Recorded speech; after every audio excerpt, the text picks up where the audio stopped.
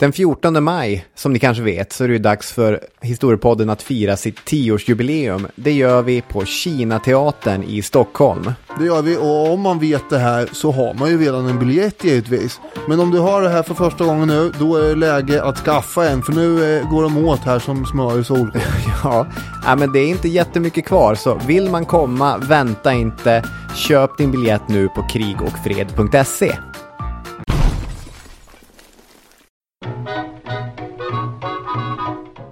Varmt välkomna till Historiepoddens älskade reprisserie ur arkiven. Älskade, har du gjort opinionsundersökning på det här? Ja, Gallup undersökning källa Magen. Ja, just det. Ja, och en och annan kommentar som kommer då och då i alla fall. Som säger att det här var bra att ni skickar ut igen. Exakt så. Man får ett fint mejl någon gång då och då. 23 februari 2020 så skickade vi för första gången ut avsnitt 291 i den digitala etern. Det heter Om en tysk mans historia. Och det är ett avsnitt om den tyska mellankrigstiden genom Sebastian Haffner hette han va? Som förde dagbok. Han är en helt vanlig tysk man i Tyskland under en helt ovanlig tid i tysk historia. Jag tycker att det här är, dels så är det en bok som jag älskar, en tysk mans historia. Men när man lever i märkvärdiga tider, som vi ju faktiskt gör, även om det inte är 30-tal, men det är ändå märkvärdiga och märkliga tider, då är det ganska, jag vet inte, betryggande eller lärorikt att gå till vanliga människor som har gjort det förr i historien också. Jag tycker att det ger någonting. Ja, så kan det vara, och därför får vi ta och lyssna på det här nu då. Ja! Jag tror det här kan bli ganska långt. Say hello to a new era of mental health care. Cerebral is here to help you achieve your mental wellness goals with professional therapy and medication management support. 100% online. You'll experience the all-new Cerebral Way, an innovative approach to mental wellness designed around you. You'll get a personalized treatment plan from a therapist, prescriber, or both in a safe and judgment-free space. Your Cerebral therapist or prescriber will outline a customized plan with clear milestones along the way, so you can get to feeling your best. With Cerebral, you're not alone in your mental health journey. We're here to empower you to live a fulfilling life. So take that first step towards a brighter future and sign up today at Cerebral.com/podcast and use code ACAST to get 15% off your first month. Offer only valid on monthly plans. Other exclusions may apply. Offer ends July 31st, 2024. See site for details. Hey, I'm Ryan Reynolds. Recently, I asked Mint Mobile's legal team if big wireless companies are allowed to raise prices due to inflation. They said yes. And then when I asked if raising prices technically violates those onerous 2-year contracts, they said, "What the f*** are you talking about, you insane Hollywood ass?" So to recap, we're cutting the price of Mint Unlimited from $30 a month to just $15 a month. Give it a try at mintmobile.com/switch. $45 up front for 3 months plus taxes and fees. Promo rate for new customers for limited time. Unlimited more than 40 gigabytes per month. Slows full terms at mintmobile.com. Historiepodden sponsras av Länsförsäkringar, och det är vi glada för. Förutom alla de löften man har med sig själv och med andra människor, så finns det ju löften som handlar mer om föremål. Det låter konstigt det här, känner jag. Mot föremål, hur menar du då? Rören där hemma, de som leder in och ut ur varmvattenberedaren, där uppfattar jag att de har avgett löftet: vi håller tätt och leder vatten. Det är vår grej. Det är löfte vi ger till dig. Det är vår grej. Jo, så kanske man kan uttrycka det i och för sig. Sen är det väl knappast någon avsikt här egentligen vad som ligger bakom att de eventuellt slutar hålla tätt. Nej, och därigenom bryter sitt löfte. Exakt så, vi är överens. En vattenskada, det är ju ett jättebra exempel på ett brutet löfte. Ja, kanske det.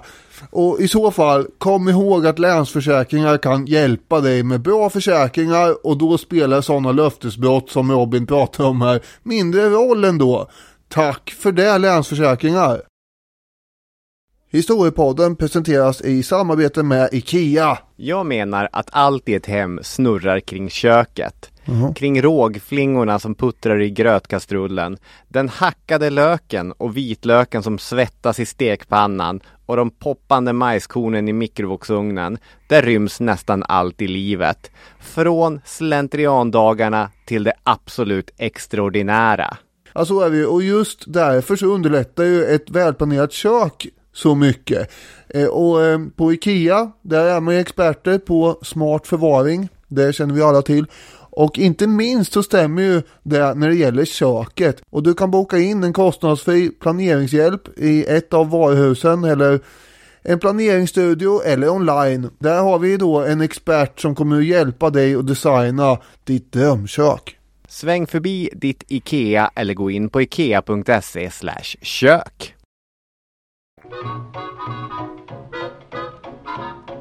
När det här avsnittet sänds och när vi spelar in det har det redan skett. Men när jag ursprungligen skrev detta så låg det i framtiden. Precis som många andra svenska högstadie- eller gymnasielärare ska jag följa med en klass med ungdomar till Auschwitz. Det blir första gången för mig i ett läger av den typen. Buchenwald, där jag varit, det var obehagligt. Men 45 000 döda fångar allt som allt står sig slätt mot Auschwitz som på sin höjd dödade 9 000 dagligen. Hela skalan hos förintelsen känns felaktig. Som att någon har råkat sätta decimaltecknet på fel ställe vid ett obehagligt avgörande ögonblick. Den stundande resan har fått mig att tänka på mycket. Jag tänker på Josef Mengele en del. Jag har också tänkt på överlevare. På svenska förintelseöverlevare som fortfarande åker runt i aulor och samlingslokaler för att vittna. Jag träffade nyligen Emmerich Roth som överlevde både Auschwitz och den omtalade dödsmarschen. Som verkligen överlevde. Men jag tänker också på överlevare som pappan Vladek och mamman Anja i Art Spiegelmans serieromaner Maus 1 och Maus 2. Som kanske inte dog i fysisk form där i lägren men på många andra sätt faktiskt inte överlevde förintelsen. Anja Spiegelman som ett exempel tog sitt eget liv 1968. Det är mycket att tänka på. Men främst skapar den stundande resan en längtan av att läsa klart en bok som jag började läsa för några år sedan efter rekommendation av en kollega men då la ifrån mig. För förintelsepolitiken kanske når sitt sjuka crescendo på diverse läger i Polen. Den kanske får sin slutliga form på ett slott i Preussen, men den börjar inte där. Den kanske inte börjar 1933 heller, men det är ändå ett rimligt ställe att prata om den. För det är då som giftet sätter sig i Tyskland.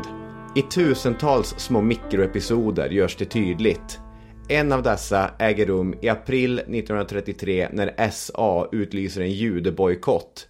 Brunskjortor tränger sig in på preussiska kammarrätten, lagens, ordningen och disciplinens borg för att kasta ut alla judar ur huset. Där jobbar en ung tysk notarie.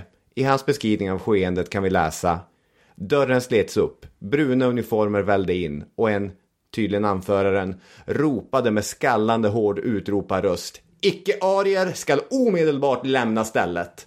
På mig slog hjärtat. Vad kunde man göra? Hur bevarade man sin värdighet? Ignorera. Inte låta sig störas alls. Jag tittade ner i mitt aktstycke. Jag läste mekaniskt några meningar. Oriktigt men också ovidkommande är svarandens påståenden om inte ta notis. Under tiden kom en brun uniform fram och gjorde halt framför mig. Är ni arier? Innan jag hann besinna mig hade jag svarat ja. Jag hade inte ljugit. Jag hade bara låtit något mycket värre hända. Vilken skam att på det sättet köpa sig till att bli lämnad i fred här bland mina akter. Misslyckad vid första prövningen. Jag skulle kunna ha örfilat upp mig själv.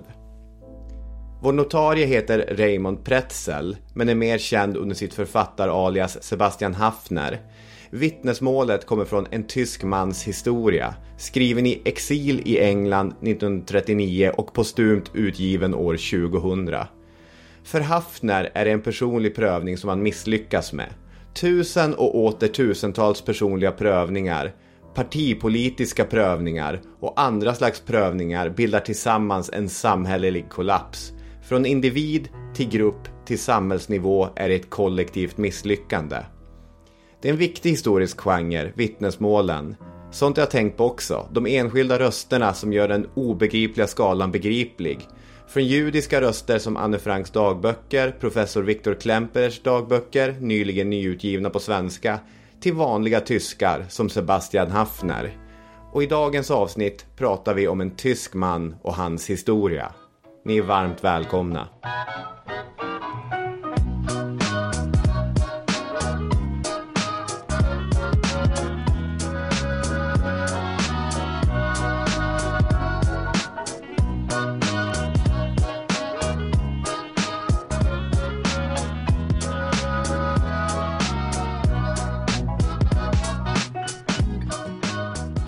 Jajamän, hej och välkomna. Detta var Robin Olofsson vi hörde i inledningen och här har vi mig, Daniel.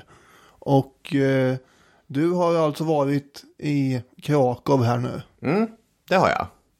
Med 50 stycken av norrorts finest. Ja, jag var ju där för några år sedan med, men då var jag där med 3 kompisar. Så att då behövde man inte tänka på annat än att konsumera öl på slottet Wawel och sen ta sig igenom de här olika besöken som sagt. Mindre grupp att hålla samman. Exakt. Nu drog ju du mycket här som jag tänkte att jag skulle förklara. Ja. Men ändå, den här Haffner, vi får väl kalla honom för Haffner ändå, även fast det är En pseudonym. Ja, det tycker jag. Det är ju så han är känd. Om man nu är så himla känd. Ja, under vissa perioder och framförallt kanske i England och Tyskland. Ja, det är ju i England som man skriver den här boken 1939. Den utspelar sig dock under 1933, året då nazisterna kom till makten i januari. Precis. Och Haffner, han hade ju tänkt sig att det här skulle utspela sig hela vägen fram till just 39. Men i England där blev han ju upptagen med annat. Ja. Och den där boken han höll på att skriva på, den hamnade i en byrålåda någonstans och glömdes bort bland allt annat han höll på med. Och sen dog han ju 1999. Och när man skulle rensa ut det där dödsbot så upptäckte man väl den där boken i någon byrålåda som sagt. Och år 2000 gavs den ut då istället och kom ut på svenska 2002. Han var ju en helt vanlig tysk egentligen. Han var inte nazist, han var inte motståndsman, han var inte medlöpare. Han var en snubbe som ville leva sitt privatliv i lugn och ro. Utan inblandning från någon stat kan man säga. Och det var ju inte så lätt. Nej, det är en stat som är väldigt invasiv i människors privatliv på det sättet. Han är född i december 1907 i huvudstaden av vad som då är det tyska kejsardömet, Berlin. Sebastian Haffner som vi kallar honom, det namnet är taget dels ifrån Johann Sebastian Bach, där han hittat Sebastian, och från Mozarts symfoni nummer 35, det är Haffner-symfonin. Det är dessutom lätt för engelsmän att säga Sebastian Haffner, vilket han uppskattar också. Och det här är omtänksamt. Verkligen. Det här är inte bara bra trivia, utan det är också en stark ledtråd för vem Sebastian Haffner var.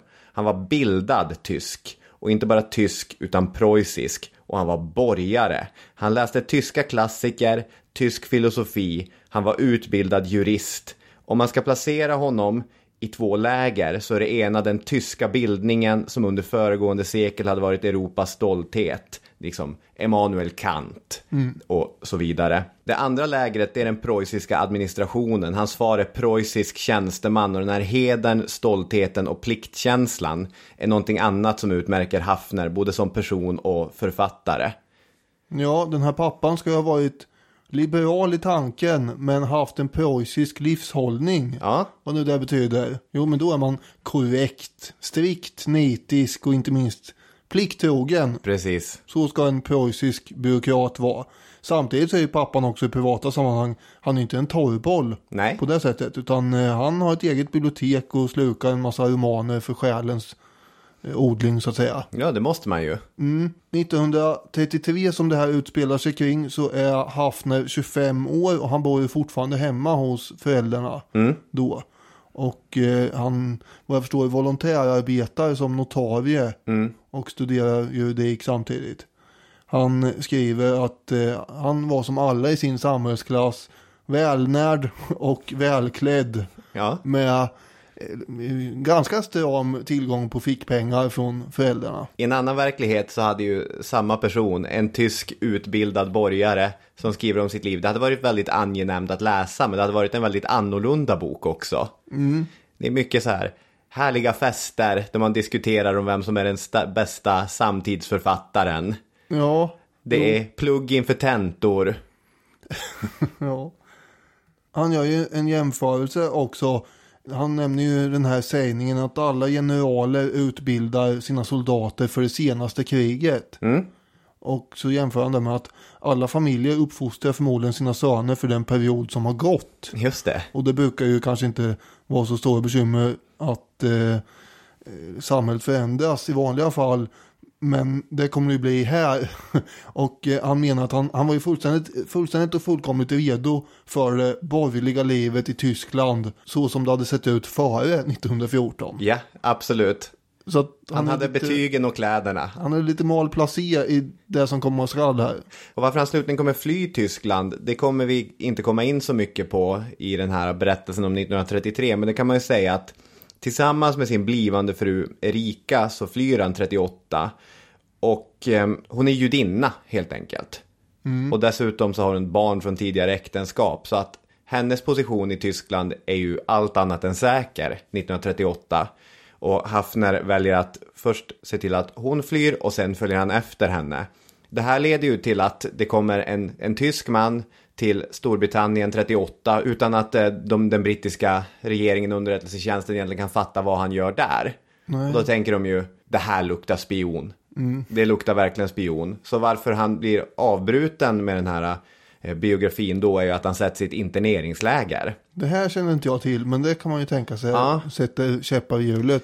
Precis, och där sitter han några månader. Hans plan för att ta sig ur interneringslägret är istället att visa att han är antinazist och att han kan göra någonting för britterna. Så han skriver hastigt ihop en bok som heter Germany, Jekyll and Hyde. Som då, det är en sorts förklarande text till alla britter som funderar, har alla tyskar förlorat vettet? Har de tappat det? Och då kommer en text här från en tysk exil som förklarar, det här är vad som har hänt. Och han får en förläggare i England att plocka upp den här. Och han blir släppt från interneringslägret. Och efter det så påbörjar han sin journalistiska bana i England. Han kommer under 50-talet att bli The Observers Berlin-korrespondent. Och han var under 70- och 80-talet en typen av farbror som dök upp i debattprogram. Och satt med pannan i djupa veck och berättade om hur det var direkt efter första världskriget. Eller hur det var på 30-talet då. Och gjorde långa kopplingar till olika tyska tänkare. Ja, det kan jag tänka mig. Den här boken som är samtidigt både lättläst och insiktsfull är alltså skriven 1939 före krigets egentliga helvete, före förintelsen och allt det där. Och den har fått en hel del kritik i efterhand av människor som tror att Haffner helt enkelt har ljugit. Att det här är skrivet efter.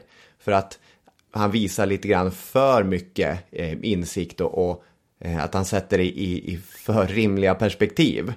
Men jag har läst Ove Sukop som är den stora tyska biografisten av Sebastian Haffners liv. Och med hjälp av brev som Haffner har skrivit under den här perioden så går det styrka att det här är saker som han tänkte och tyckte redan då. Och den är ju inte minst intressant på det sättet att redan 1939, kanske redan 1933, så fanns det tyskar som såg det som hände för vad det egentligen var. Vilket är en intressant insikt. Vi ska också säga att det här är inte vårt stora avsnitt om nazisternas maktövertagande såklart. Nej, det ska vi ha fram. För då måste vi ju prata mer om politiker och så vidare. Precis, utan det här är ett perspektiv på det som händer i Tyskland. Om någonting skulle jag beskriva det som ett bokklubbsavsnitt. Ja, men att vi har läst en väldigt intressant historisk vittnesuppgift. Och vi plockar upp trådar ur den och diskuterar.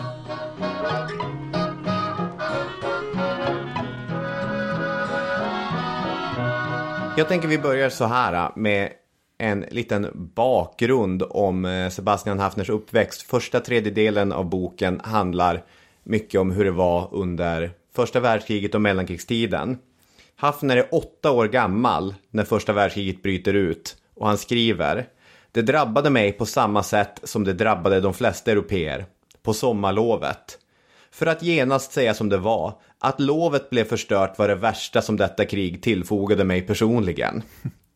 Det är klart att det drabbade många tyskar mycket värre än så. Upp mot 2 miljoner döda, i alla fall enligt vissa beräkningar. Och den bottenlösa sorgen för nära och kära till de stupade. Och så vidare. Det finns ju fruktansvärda vittnesmål. Jag kommer att tänka på den här tyska konstnären Käthe Köllwitz teckningar från perioden. Delvis inspirerade av sorgen att förlora sin son i kriget. Men för Hafner så var det framförallt där att han fick avbryta sin vistelse ute på landet, vilket han älskade som barn.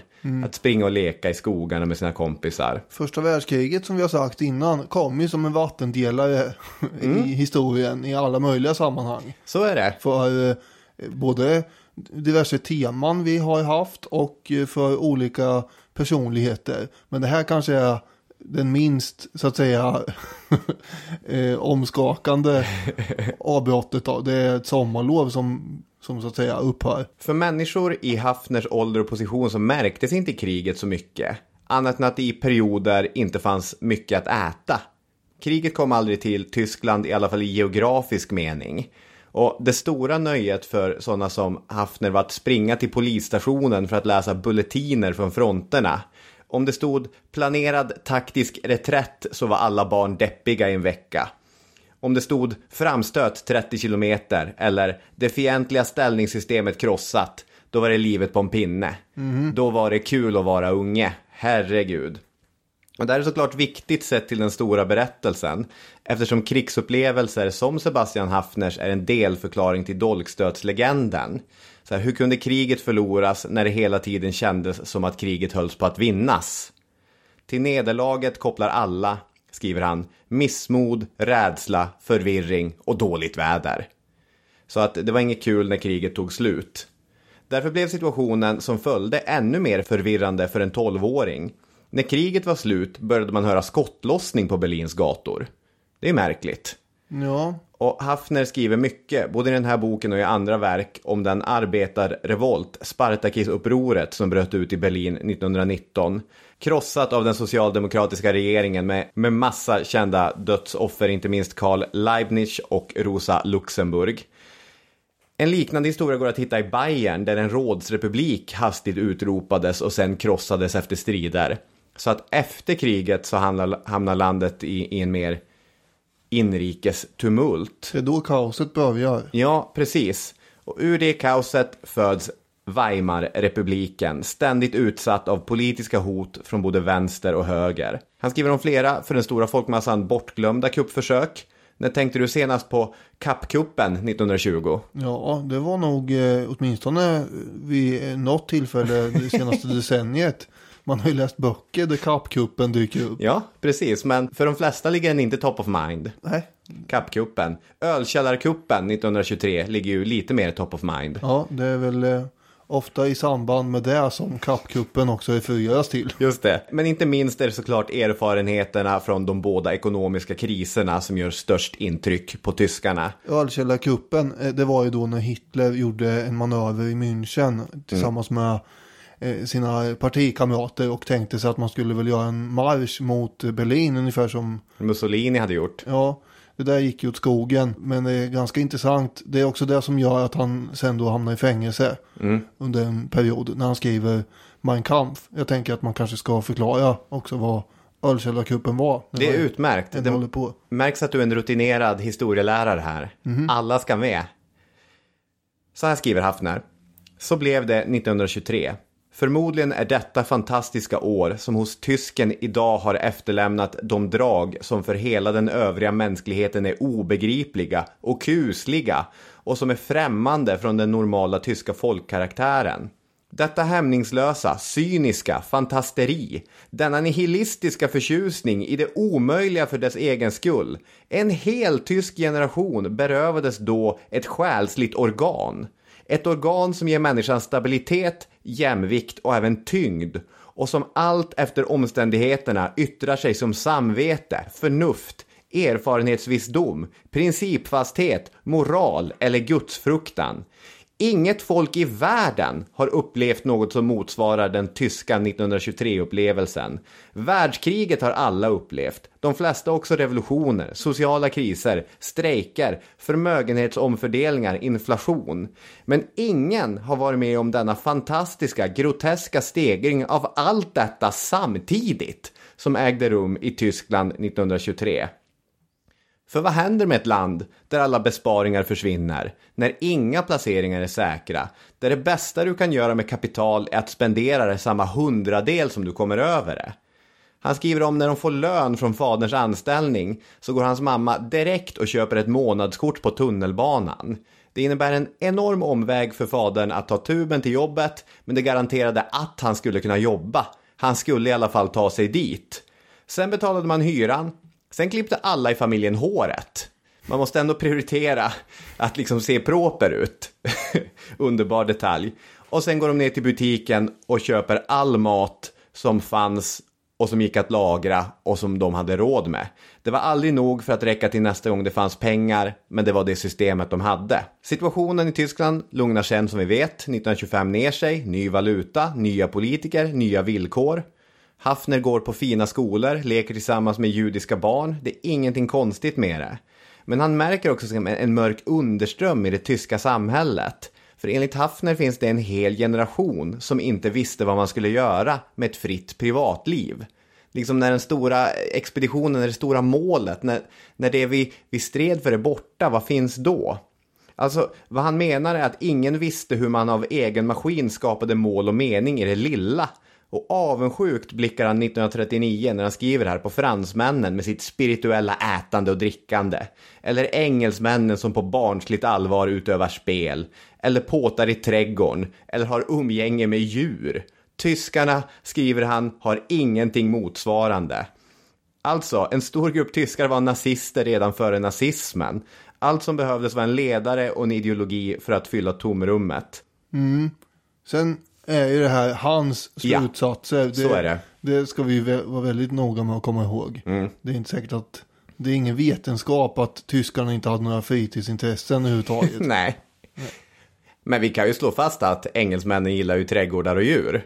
Och fransmännen har ett spirituellt ätande och drickande. På en generell nivå kan vi väl slå fast det.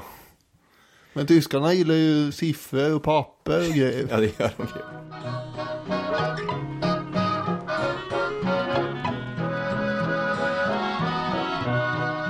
När det gäller den 30 januari 1933 så är ju det den dag som nazisterna firar som ett storslaget maktövertagande med fackeltåg och sång och sådär genom Berlin.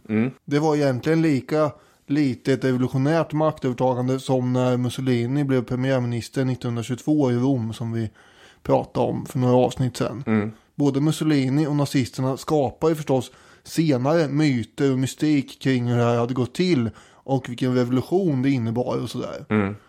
Och Hafner diskuterar en hel del det här med begreppet revolution och därför kommer jag också att göra det här då. Och vad det innebär, om det här verkligen var en revolution egentligen och sådär. Vad som hände just den 30 januari, det var ju i princip att president Hindenburg till slut bad Hitler att bli rikskansler. Regeringschef. Ja, det var ju det som hände. Och som Hafner påpekar, så det var ytterligare ett regeringsskifte. Inte en revolution som nazisterna ville få det framstå som. Bara 3 av ministrarna, inklusive Hitler, var ju nazister. Resten var konservativa eller reaktionära figurer. Mussolini, som jag gillar att dra referenser till här nu, han kom ju också till makten helt lagenligt. Och han hade ju med bara ett fåtal av sina så att säga partivänner med i den första regeringen. Precis, det finns starka kopplingar. Det är också intressant att det är alltid så här Hitler och Nazi-Tyskland man använder för att jämföra annat med. Men när man pratar om Hitler och Nazi-Tyskland då måste man hitta något annat att jämföra dem med. Men det här är väl rimligt? Ja, det är superrimligt. Mussolini var ju först. Så är det. Stilbildande.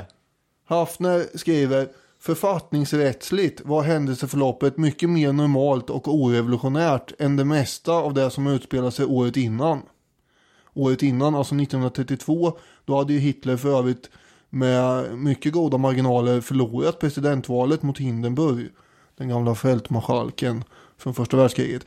Och i det val som föregick den här utnämningen till rikskansler, där hade ju nazisterna de hade fått 33% av rösterna och tappat 2 miljoner väljare faktiskt. Och under 32 så förekom det ju en hel del olika val, ska ju sägas också.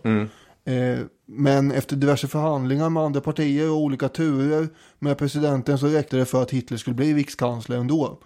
Det krävdes andra saker för att det skulle bli verkliga förändringar. Hafners linje är ju att egentligen hände ingenting som för tankarna till en slags revolution. Om man med ordet menar det man brukar mena.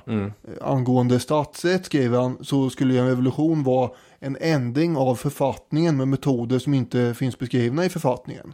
Alltså att man gör någonting som man inte får göra. Just det, våld oftast. Och det skedde ju inte. Även om det förekom våld på gatorna så var ju alla förändringar helt författningsenliga. Allt gick lagenligt tillväga. Någon revolutionär hastighet och våldsam konfrontation där allt brakar loss i någon slags Bastiljen-liknande stormning handlar det ju heller inte om. Istället händer ju saker pö om pö, kan man säga, som det smyger sig på. Det är det här klassiska exemplet när man kan jämföra med när man sätter en groda i en kokande kastrull, då hoppar den upp. Men om man sätter grodan i kastrullen och sen sakta börjar värma upp den, då sitter den kvar och låter sig kokas. Det här Visst har vi pratat om det här tidigare. Det är mycket möjligt och jag vet inte om det stämmer alls. Jag har fått det förklarat för mig att det inte alls stämmer. Men Nej, det låter ju mycket konstigt att det skulle stämma, men det är en förbannat bra liknelse. Ja, absolut. Hafner skriver: nej, i det stora hela gav denna regering ingen anledning till oro. Frågan var bara vad som egentligen skulle komma efter den. Och man kunde möjligen befara att den skulle driva fram ett inbördeskrig. Kommunisterna skulle mycket väl kunna slå till en vacker dag hellre än att låta sig förbjudas. Och vad som skedde strax efter den nya regeringens tillträdande, det är att riksdagen upplöses och man utlyser ytterligare ett nyval. Och Hafner säger att på kammarrätten där han jobbade märkte man absolut inte av några förändringar under februari. Och det är bara den politiska ytan som rör sig upp en smula, resonerar han. Kanske inte den verkliga vardagen. Men han landar ändå i att all hetsighet i tidningar och på gatorna, de här ständiga valen och diskussionerna, de påverkar ändå på något sätt. Han skriver: var det inte en märklig påverkan av politiken på privatlivet att man plötsligt uppfattade varje fortsatt normalt opolitiskt liv som en politisk demonstration? Just det. Man är nästan politisk även om man är opolitisk. Politiken tränger liksom in i varenda vardaglig vrå. Så att om man inte tar ställning så är det politiskt också. Har vi en sån känsla i samhället nu med, tänker jag? Ja, men alltså det är väl ändå sen den här 60- och 70-talstesen om att det personliga är politiskt. Också att hur vi lever i våra hem, hur vi beter oss mot människor, att allt det är politiskt. Så att det tror jag det skulle nog många mena att idag är mer sant än vad det var på de flesta ställen i 30-talet. Det är intressant överhuvudtaget det här med att koppla ihop då och nu. För det är en sak som jag har svårt att förhålla mig till är hur man ska använda historien. När jag var på den här minnesceremonin på Förintelsens minnesdag så citerades flitigt filosofen George Santayas fras: den som inte kan minnas sitt förflutna är dömd att upprepa det. Den står också skrivet när man går in i Auschwitz 1. Och den finns i massa sådana böcker om olika historiska vedervärdigheter. Men samtidigt, varje historisk epok är en egen epok med egna lärdomar, egna förutsättningar och egna utmaningar. Det är extremt svårt, tycker jag, att i realtid säga vad som är kontinuitet och vad som är unikt för sin egen tid. Därför är det lite svårt att göra så här raka jämförelser mellan vår tid och 1930-talet. Någonting som framförallt var det väl vanligt under finanskrisen 2008. Man snackade om att det här är 30-talet återigen. För det är klart det finns uppenbara likheter. Men det är faktiskt, om vi ska vara helt ärlig, mycket enklare att hitta skillnader på 30-talet och vår tid än vad det är att hitta likheter. Det är väldigt mycket som skiljer sig. Jo, men man fastnar kanske för likheterna ibland. Ja, precis. Så jag tänker att det där är kanske en utmaning vi har i avsnittet här när man tänker på de viktiga händelserna som kommer nu. Att det är svårt att inte hålla på och koppla till egen tid. Men man ska också tänka att det är inte vår tid. Nej, det är ju inte. Historiepodden presenteras i betalt samarbete med 3. Trevligt ju! Allt är inte som man tror. Alliansens grundande har jag tänkt på. 2004 hemma hos centerledaren Maud Olofsson i Högfors. Alla minns ju bilderna från badtunnan. Vi tror oss veta att de satt där i en badtunna. Korvgrillning, badtunna och ett nytt politiskt projekt. Men i själva verket så kommer ju det här för något Maud Olofsson sa. Och som av en händelse, så har jag ett citat här från hennes självbiografi. Media behöver fler bilder. Alla frågar efter badtunnan som jag har utlovat. Tyvärr går inte det. De andra partiledarna är rädda för fotografierna. Det är inte alltid som man tror, med andra ord. Och en annan sak som ligger i den riktningen är att 3 nu täcker 99,3% av Sveriges befolkning med sitt nät och sin täckning. Det avser rösttäckning baserat på folkbokföringsadress. Ja, och läs mer på 3.se. Och tack igen till 3 som sponsrar oss, och kom ihåg, allt är inte som du tror.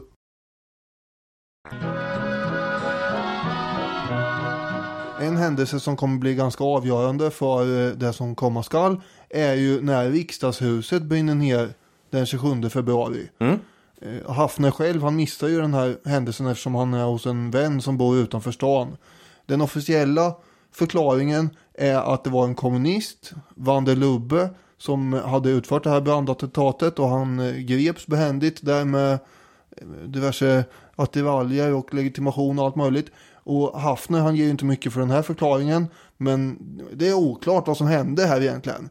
Vad man kan slå fast är ju att de som kommer tjäna på det här i förlängningen, det är ju nazisterna. Branden leder ju till att kommunistpartiet förbjuds och att president Hindenburg förmås införa en massa undantagslagar. Just det. Och det kan ju han göra. Och det finns ju kryphål i den svenska statsskicket också, att så att säga göra undantag. Det finns det väl i de flesta statsskick. Det är ju bara att kolla på USA när Trump satte landet i undantagstillstånd för att få igenom pengar till sitt murbygge. I Weimarrepubliken var det väldigt vanligt att man införde sådana undantagstillstånd för att kunna regera landet. Så att det här var kanske någonting som folket var mer vant vid än vad man ska vara i ett fungerande politiskt system. Så kan man ju sammanfatta det, ja. Hafner, han skriver så här: först vid middagstid läste jag om arresteringarna. Ungefär samtidigt anslogs Hindenburgs förordning som upphävde åsiktsfriheten och brev- och telefonhemligheten för privatpersoner och gav polisen oinskränkt rätt till husundersökningar, beslagtaganden och arresteringar. Men samtidigt så konstaterar han också: gatorna såg ut precis som under vanliga dagar. Biograferna spelade, domstolarna skipade rätt. Revolution? Frågetecken. Inte ett spår. I lägenheterna satt människor lite förvirrade, lite ängsliga och försökte komma till klarhet om allt. Så var det med det. Hafner resonerar ju en del kring det här med kommunisternas agerande, eller snarare brist på agerande också. Han säger att det fanns många tyskar som ansåg att det var inte alls otänkbart att det var de som hade satt eld på riksdagshuset. Och att det kunde ju vara någon form av signal för resning och revolution och sådär. Och många hade ju under hela februari gått omkring och funderat på när kommer kommunisternas motdrag på det här då, tro? Och han skriver: kommunisterna var beslutsamma människor med dystra ansikten. De höjde knytnäven till hälsning, hade vapen, i varje fall sköt de ofta nog under de vanliga skottväxlingarna på ölstugorna. Skröt oupphörligt med sin styrka och organisation och hade säkert lärt sig av ryssarna hur man gör sådant. Nazisterna stack inte under stol med att de stod dem efter livet. Alltså skulle de försvara sig. Det var egentligen bara självklart. Man förvånade sig i alla fall över att det gick så lång tid utan att något motstånd märktes. Slutcitat. Men i själva verket så kommunisternas styrka hade ju blåsts upp en hel del av dem själva för att de skulle framstå som starka, och av nazisterna för att utmåla dem som ett hot.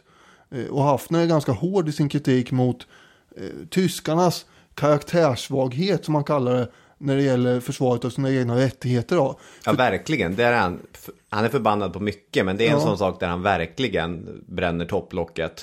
Ja, det kan man säga. För tyskarna accepterar ju bara att regeringen tar ifrån dem deras medborgerliga rättigheter och personliga frihet. Att regeringen får gå in och läsa brev och göra husansakningar och lyssna på telefonsamtal och sånt där. Bara för att någon stolle har eldat ner riksdagshuset. Oavsett om det är vem det är, så det borde man inte tillåta. Nej. Men det gör alla utan vidare. Och det här finns ju paralleller till i modern tid också. Nu nämnde du Trump här, men man behöver ju inte vara allt för bevandrad i modern historia för att komma att tänka på Patriot Act. Nej, jag tänkte också på Patriot Act. Såklart, det är ju en uppenbar jämförelse. Även om 9/11 förstås var en värre händelse än riksdagshusbranden, eftersom det dog inte någon där. Så gav ju Patriot Act, som infördes under Bush-regimen, ungefär samma möjligheter som nazisterna fick här. Redan från början 1933, efter den här riksdagshusbranden, så påbörjades ju parallellt med de här arresteringarna också de här första storslagna festligheterna och firandena och sånt där. Samtidigt som man förvisar folk till koncentrationsläger, så var det ett evigt pompa och ståt, kan man säga. Stora marscher och högtidsstunder och sådär. En ganska obskyr tillställning var ju när man skulle inviga fanor. Det där har man sett i olika dokumentärer när Hitler står med en fana, och sen så vidrör han den här fanan som ska invigas med en annan fana. Och för att den ska liksom bli smekt av den här första fanan. Och jag tror att de där fanorna som ska invigas får vidröra en gammal fana som var med vid ölkällarkuppen, någon form av ursprunglig fana. Det här är ju någon form av ockultistisk variant de håller på med. Det är ju en ritual, det är ju helt tydligt. Det där kunde ju pågå ganska länge med, så Hitler fick ju stå där och vidröra fanor i flera timmar ibland. En av de här festligheterna var en segerfest som man höll före valet. Man skulle alltså fira att man hade vunnit valet innan valet hade varit. Just det. Det är ju en spännande manöver. Ja, det är inget konstigt med det såklart. Hafner skriver: massuppmarscher och fyrverkerier, trummor, musikkapell och fanor över hela Tyskland. Hitler ljudande ur tusentals högtalare, eder och högtidliga löften. Allt fastän det inte alls var klart ännu om valet kanske skulle bli ett bakslag för nazisterna. Ett bakslag kanske inte blev, men trots att kommunistpartiet var förbjudet och att andra partiers valmöten ständigt trakasserades och sådär, så fick ju inte nazisterna någon majoritet ens i det här valet. De fick 44%. Precis. Och det var vad de kunde klämma fram, trots att de satt i regeringsställning med tillgång till statens alla befogenheter och poliskår och så vidare. Och några mer val deltogs ju inte i, så att säga. Nej. Framöver. Och det här är han ju också förbannad över. När han tänker på valresultatet 33 så använder han ord som det är ett fegt förräderi från de partier och organisationer som faktiskt representerade 56% av den tyska befolkningen. Jag har ett citat här kring det. Det är ganska långt, men jag tycker det är slående. Förräderiet var genomgående, allmänt och undantagslöst, från vänster till höger. Kommunisterna hade bakom en skrytsam fasad av beredskap och förberedelse för inbördeskrig i själva verket bara förberett sina högre dignitärers flykt till utlandet. Vad Socialdemokraterna beträffar, valstriden 1933 skötte Socialdemokraterna redan på ett fruktansvärt förödmjukande sätt genom att springa bakom nazisternas paroller och betona att de också var nationella. Den 4 mars, en dag före valet, åkte deras starke man Otto Braun i bil över den schweiziska gränsen. Han hade förutseende nog köpt ett litet hus i Tessin. I maj, en månad före partiets upplösning, hade Socialdemokraterna kommit dithän att de i riksdagen enhälligt uttalade sitt förtroende för regeringen Hitler.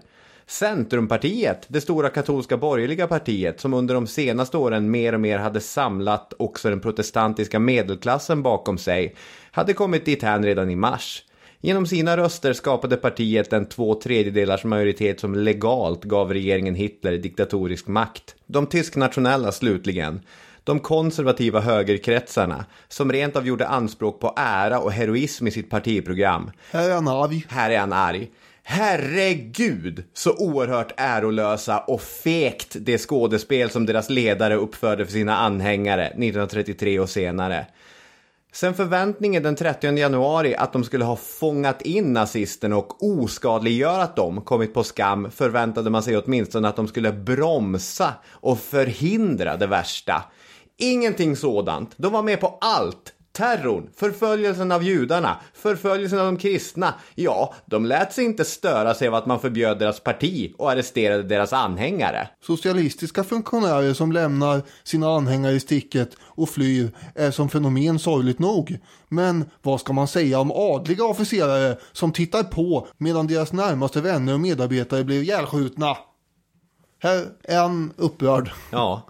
Och det har han ju rätt att vara. Ja, alltså de accepterar ju att de blir nergjorda och upplösta. Mm. Och det är väldigt märkligt egentligen, kan man ju tycka. Ja. Men det är också det här frånvaron av motstånd som jag menar att det är ingen revolution. Nej. Det är bara någon slags pys.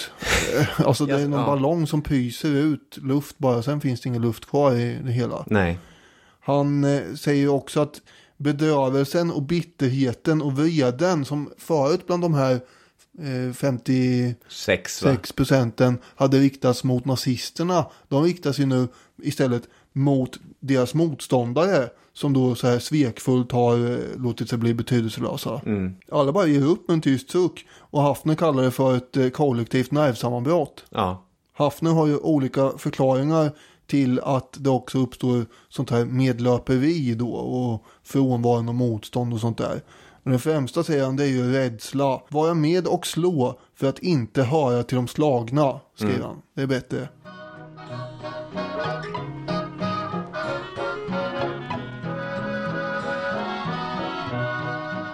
När det gäller vardagen då, så ska vi prata lite om det. Det finns alltså inga partier eller organisationer som på allvar har förmått göra någon form av motstånd eller protest.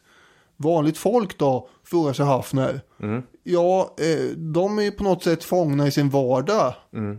Man måste ju gå till jobbet. Det måste man. De flesta är väl fortfarande fångna i sin vardag. Det är svårt att komma ifrån den. Ja. Den är ju den man lever i. Han skriver: en gick jag som förut till kammarrätten. En skipade man rätt där som om det fortfarande betyder något. En ringde jag till min väninna Charlie och vi gick på bio eller åt på en liten vinstuga och drack Chianti eller dansade någonstans. En träffade vänner, en diskuterade med bekanta och familjefödelsedagar firade som vanligt. Han menar att det finns någon form av det vardagliga livets mekanism som är i vägen för spontana protester. Just det. Chianti dricker mamma. Ja. Chianti sa jag. Ja. Jag tycker det låter bättre. Ja, du hade fått rätt beställning på krogen oavsett vilket. Tror du? Jag tror det. Han skriver också: bara i den dagliga rutinen finns trygghet och fortbestånd. Strax bredvid börjar djungelns. Varje 1900-tals europé känner på sig det med dunkel oro. Därför denna tvekan inför att företa sig något som skulle få honom att spåra ur. Just det. Hans väninna Charlie är ju dessutom judinna, så att när man får följa lite grejer i hennes perspektiv så märker man att vardagen förändras olika för olika människor också. Ja, så är det ju. Sen har vi hans vardag som går ut på att vara notarie vid kammarrätten då. Han jobbar ju inom rättsväsendet. Det känns som en extremt preussisk uppgift. Men att sitta med pappren och se till att formuleringarna stämmer. Det var ju hans pappa som hade slussat in honom i den här verkligheten. Ja, absolut. Och där började ju saker och ting sakta förändras från och med april 1933. En lag hade införts som försvarade att judiska tjänstemän, läkare, advokater och journalister avskedades till exempel. Och de judar som hade haft anställning redan före kejsartiden, de fanns det ett undantag för. Just det.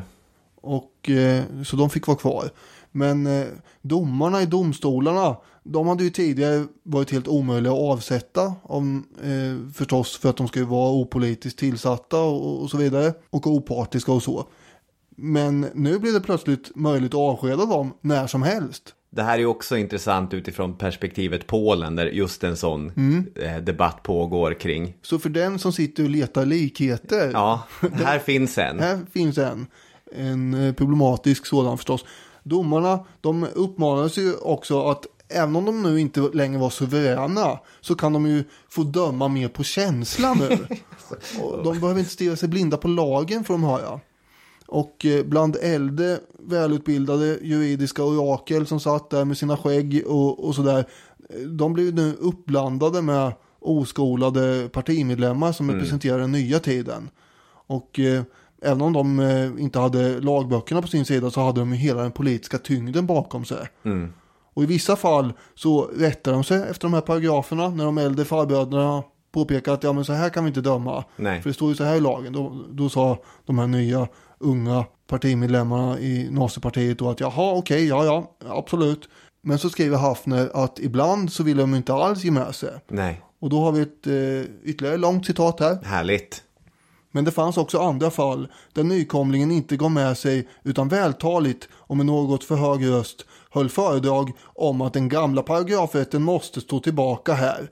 Upplyste sina gamla domarkollegor om att man måste se till innebörden och inte bokstaven. Citerade Hitler och med posen hos en ungdomlig scenhjälte insisterade på ett ohållbart utslag.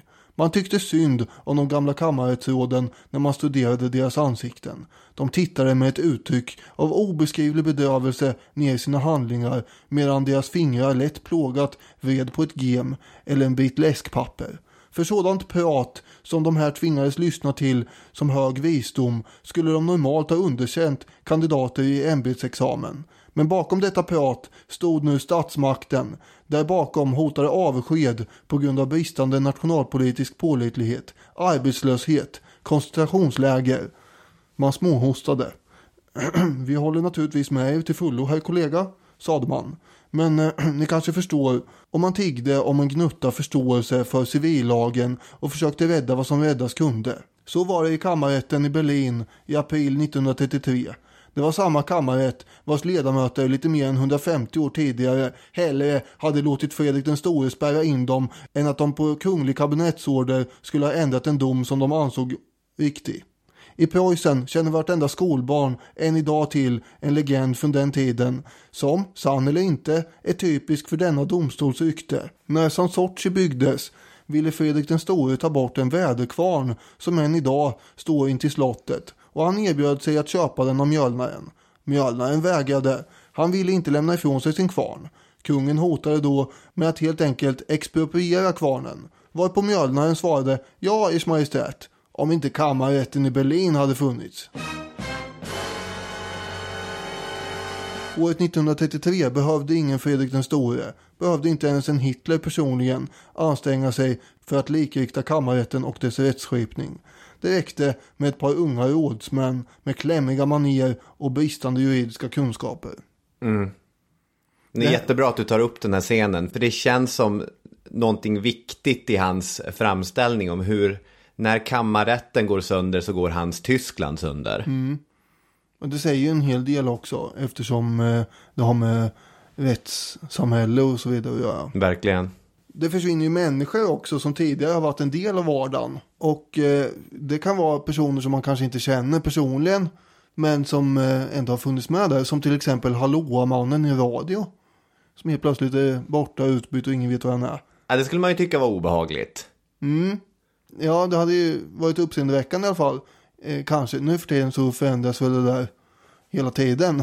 Just det. Men på den tiden när det bara var en, då kände väl folk till den rösten väldigt väl i allmänhet. Det försvann också olika skådespelare som för inte särskilt länge sedan hade varit väldigt populära och folkliga. Och enligt rykten så var de antingen placerade i koncentrationsläger eller enligt officiella versioner så hade de tagit livet av sig genom att hoppa ut från fönster och så vidare. Han skrev också den mest kända skämttecknaren vars oförargliga skämt hela Berlin skrattade åt varje vecka begick självmord. Samma sak gjorde konferencieren vid den kända kabarén. Andra var helt enkelt borta och man visste inte var de döda, arresterade, hade de utvandrat. De var försvunna. Förstås så hände en hel del i mediebranschen också. Böcker som inte är lämpliga går inte att få tag på längre. Nej, det är ganska hårt där. Tidningar försvinner eller förändras. Framförallt det, va? Att helt plötsligt så, han var ju verksam även som journalist utöver att jobba där i kammarrätten. Och även de tidningarna som inte var nazistiska tidningar, där får man jobba för att hitta någon slags prosa som inte kan väcka anstöt hos nazisterna. Att allt som skrivs måste filtreras, om inte genom ett officiellt organ så genom sig själv. Ja, han skrev ju att man känner inte riktigt igen de här tidningarna längre. Man är ju van att umgås med en tidning som en människa. Så är det ju. Man känner på sig hur den ska reagera på bestämda saker. Vad den ska säga och hur den ska säga det. Om den plötsligt säger motsatsen till allt det den sa dagen innan. Om den plötsligt helt förnekar sig själv och dessutom visar helt vanställda drag. Då kan man inte undgå känslan av ett dårhus. Så är det. Om man öppnar DN och ledarsidan säger vi ska inte ha marknadshyror. Då tappar man ju hakan. Då tänker man, vad har hänt med DN? Vi vill ha planekonomi. Ja, det skulle man... Det här var oväntat. Ja, men det är ju så. Man vet ju hur de ska reagera så ofta, tidningarna. Om Lena Melin plötsligt säger att nej, men nu är det dags för alliansregeringen att ta över här. Då undrar man ju vad det är frågan om. Ja, då tänker man också att nu har senildemensen kommit. Hon tror att alliansen finns. Vi går vidare. Ja, det gör vi.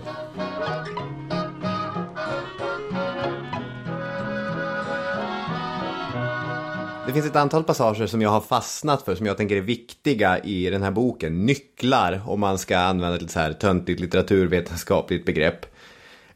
Den ena är situationen i kammarrätten där han sviker sina ideal, som jag tog upp i inledningen där. Den andra tycker jag att vi finner i ett utlägg som slutar i ett inte Österrike, inte Tjeckoslovakien. Tyskland var nazisternas första ockuperade område. För att närma sig vad han menar så kan man lyfta upp Haffners pappa, Karl Louis Pretzel. En person som högaktas i boken.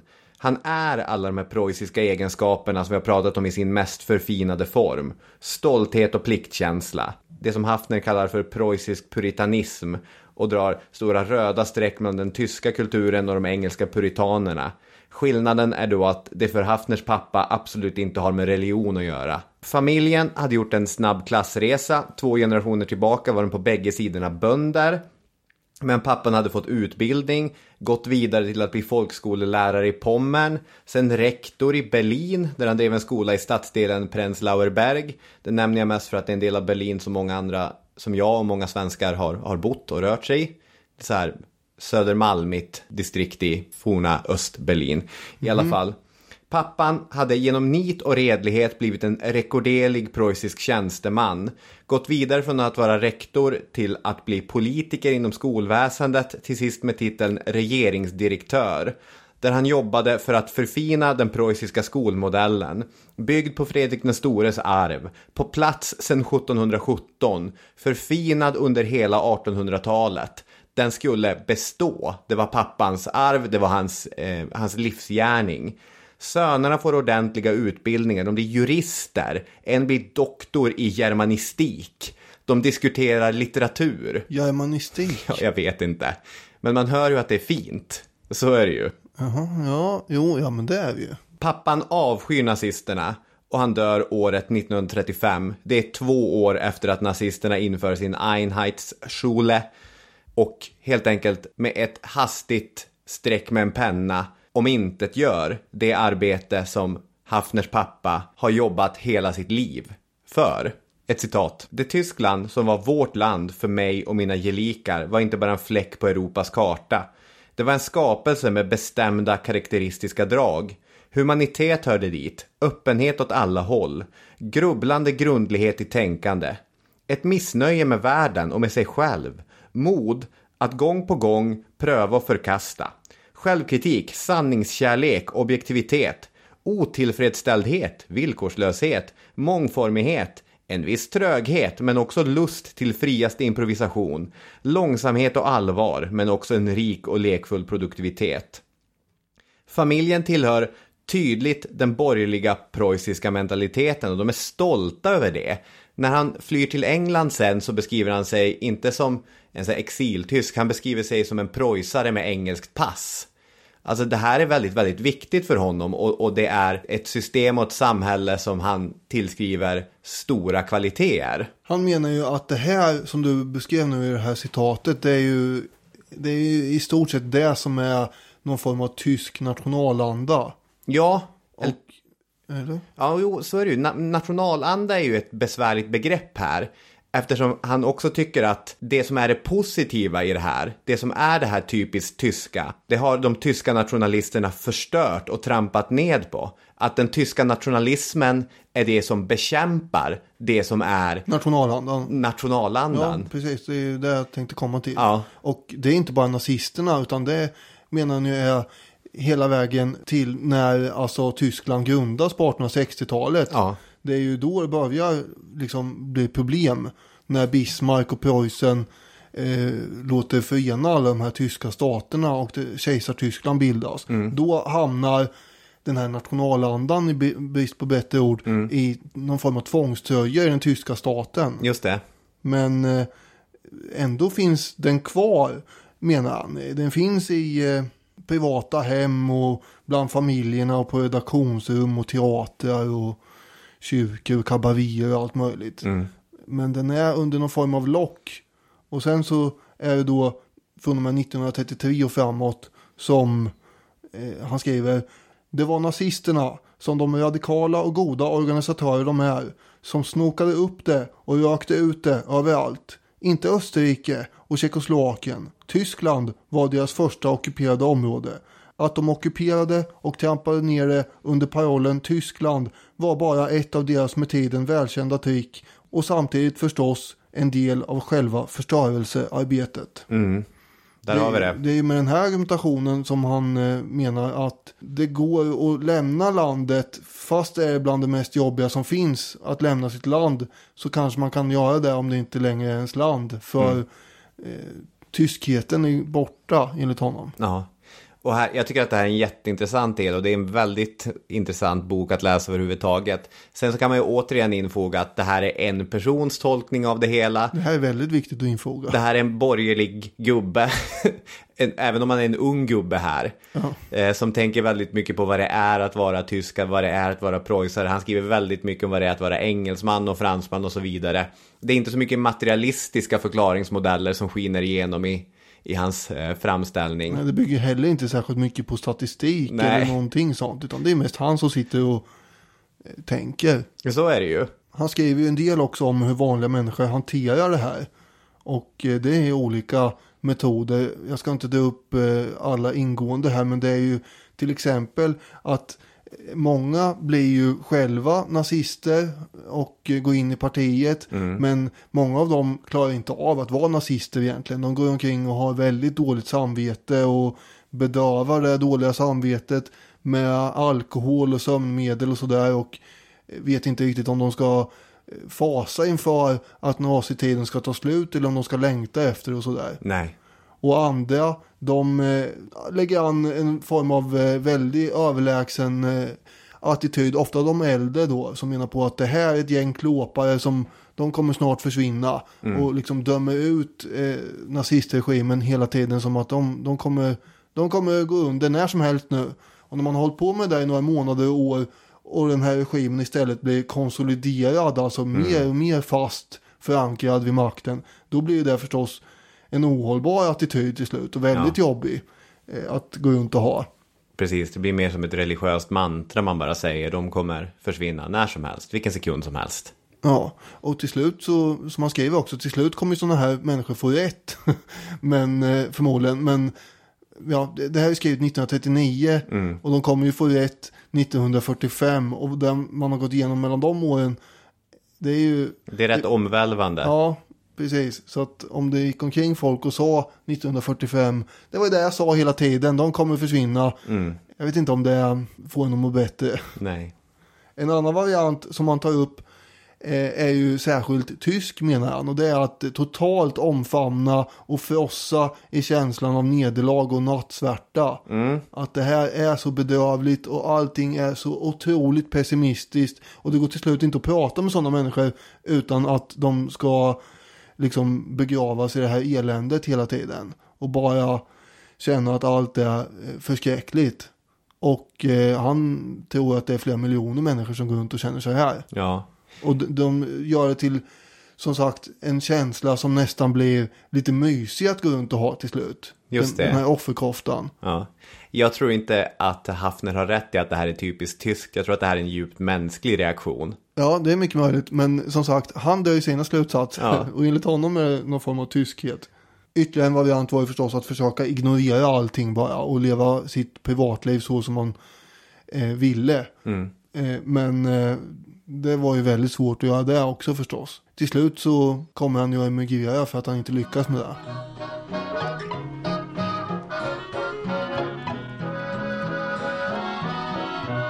Det finns en episod i boken som verkligen utan att vara någonting speciellt fastnade hos mig. Och det är Sebastian Hafner som är hemma hos en judisk bekant som planerar att lämna landet senare samma kväll. Samtidigt så har det gått ut i nyheterna om ett planerat utreseförbud. Så Hafner, han går ner till en telefonkiosk för att ringa och kolla hos polisen när det här förbudet börjar gälla. De är judar och den här hans bekanta. När han kommer tillbaka till huset så är hela familjen på övervåningen. Han har med sig lite positiva nyheter. Om 3 dagar börjar det gälla så att det finns fortfarande tid. Den enda som sitter kvar där nere det är en ensam äldre judisk herre som sitter och kisar på sin stol. Ni är väl inte jude? Frågar gamlingen honom. Och efter att ha förklarat nej det är helt riktigt, jag är inte jude och så vidare. Jag är en god vän till den unge herren som ingår i din familj. Så får först Hafner ett uppmuntrande hejarop för att han står vid sin kompis sida. Det är bra där, säger gamlingen. Det är liksom, bra gjort, du är en bra kompis. Och sen börjar han snacka med en röst som beskrivs som gammal, rostig men också kraftfull. Så här säger gubben: judarna kommer överleva detta. Tror ni inte det? Och ni behöver inte vara rädd. Det kommer de att göra. Det har funnits andra som velat utrota judarna. De har överlevt allt. De kommer överleva detta också. Och sen kommer de att minnas. Känner ni till Nebukadnessar? Han ville utrota judarna. Och han var en större man än Hitler. Och hans rike var ett större rike än tyska riket. Och judarna var yngre då. Yngre och svagare. De hade inte så mycket bakom sig. Och han var en stor man, Nebukadnessar. Och en klok man. Och en grym man. Han klarade det ändå inte. Trots all sin storhet. Och trots all sin klokhet. Och trots all sin grymhet. Han är så bortglömd nu att ni ler när jag nämner honom. Bara judarna minns honom ännu. Och de finns kvar och de lever. De är fortfarande alldeles levande. Alltså, slutcitat där. Bortsett från den alldeles uppenbara poängen att det är frejdigt att som närmsta historiska referens gå till den babylonska kungen Nebukadnessar den andre på 500-talet för vår tideräkning. Ja, det är nästan som en roman det här. Ja. Men det ska då alltså ha hänt i verkligheten. Det ska ha hänt i verkligheten. Det är ändå att ta sitt historiemedvetande till en annan nivå. Det tycker jag.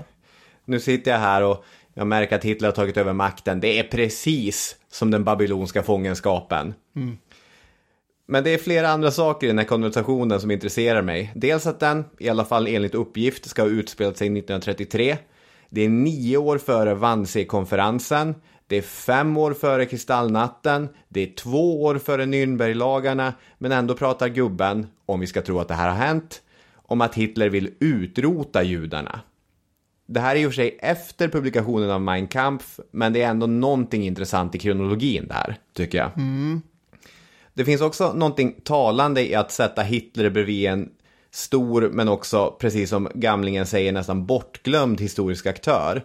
För det finns någonting vidunderligt i tanken på vad som händer när år går. Dan Carlin, den amerikanska historiepodcastaren som har Hardcore History, har varit inne på det. Jag tror att det kan vara i första avsnittet i hans serie om mongolerna. Han pratar om att det för det mesta är det bra med historisk distans. Det innebär att du kan titta på skeenden med en blick som är helt befriad från affekt. Men det leder också till att historiker rationaliserar efter linjerna: Alexander den stores krigande var bra eftersom det skapade en hellenistisk kultursfär. Eller mongolernas invasion var positiv eftersom den skakade liv i en era och förde samman öst och väst. Det finns några hundratusentals numera inte levande människor som, och det hade de inte varit även om inte de döda i förtid. De hade, ja, precis. De hade inte hållit med om det här. Nej. Varken när det gäller Alexander eller mongolerna. Nej. Jag tänker på en författare som vi har använt i våra mongolavsnitt, Jack Weatherford. som menar att Genghis Khan är modernitetens fader. En progressiv härskare. Vilket är magstarkt. Jag blir fan arg när jag hör sånt här alltså. Det är ju inte klokt egentligen. Mm. Och då kan man börja tänka på det här. Kommer samma sak ske med vår tids dårar? Så här, tredje riket som den moderna teknologins tändstift. Mao Zedong som slutligen bröt loss Kina från västerländsk imperialism. Så här, vad händer med synen på de här personerna? Men man glömmer ju bort vad de höll på med i sin tid i så fall. Ja, men är det inte det? Alltså, det är det som är poängen här, det förstår jag. Ja, och det är klart att Alexander den stores illdåd och i ännu högre utsträckning Genghis Khans illdåd är inte svåra att belägga. Alltså, man kan peka på det här gjorde de och de var absolut inte de här enbart positiva krafterna som vissa historierevisionister vill få det till. Men det kommer ju komma en tid då ännu mer tid har gått till Hitler, Stalin, Mao och så vidare om man ska börja belysa andra delar av den historiska epoken. Ja, inget ont som inte har något gott med sig naturligtvis resonerar väl folk som håller på och plockar med källor i den här branschen. Precis. Jag ser det framför mig om inte annat. Den framtid om 100 år, eller 200 år, eller 500 år. När någon annan gamling sitter på en stol, en rymdstol om det ska vara i framtiden, och puffar på sin rymdpipa och berättar för en okunnig generation om Adolf Hitler. Känner ni till Hitler? Åhå, ni skrattar åt mig. Bara judarna kommer ihåg Hitler. Nej, så kommer det såklart inte vara. I det här exemplet så måste det ha gått då i så fall 2500 år in i framtiden. Just det. Om det ska vara samma förhållanden som till Nebukadnessar. Just det. Och det finns också någonting märkligt bitterljuvt i att trots 6 miljoner döda, trots ett trauma som kommer eka i liksom tidevinnerlighet, så har ändå den där gubben på stolen rätt. Att Hitler förintar inte judarna. I all den här ondskan så finns de här människorna som levde vidare och en kultur som frodas och allting sånt där. Så att, jag vet inte, det är en scen som är extremt litterär men också ganska intressant. Jag kommer att tänka på en scen Simpson när den här tecknade serien. Ja, det behöver vi nästan inte förklara. Nej, men absolut. De är på väg ut ur någonting, jag kommer inte ihåg exakt vad som händer, men det är någon form av replik där, är det Milhouse som är hans kompis. Barts lilla töntiga kompis. De är judar då, och så säger de efter att de har emigrerat ut ur Egypten är väl. Ja. Nu är väl ändå alla plågor vi har varit utsatta för vårt folk över. Just nu det. är framtiden ljus och så vidare. Och det är då innan kristendomen har dykt upp på arenan ens. Well, Lisa, we're out of Egypt. So, what's next for the Israelites? Land of milk and honey? Well, actually, it looks like we're in for 40 years of wandering the desert. 40 years? But after that, it's clear sailing for the Jews, right? Då stänger vi våra pocketböcker och avslutar vårt lilla bokklubbsmöte här. Det får vi göra. Det blev en berättelse om Tyskland och Preussen och borgerlighet och en herre. Det blev det. Och tack så mycket för att ni har lyssnat. Så hörs vi igen nästa vecka. Det gör vi. Då ska vi prata om något helt annat. Det ska vi. Kan knappt vara mer annorlunda faktiskt. Hörni, ha det bra. Hej då med er. Hej hej.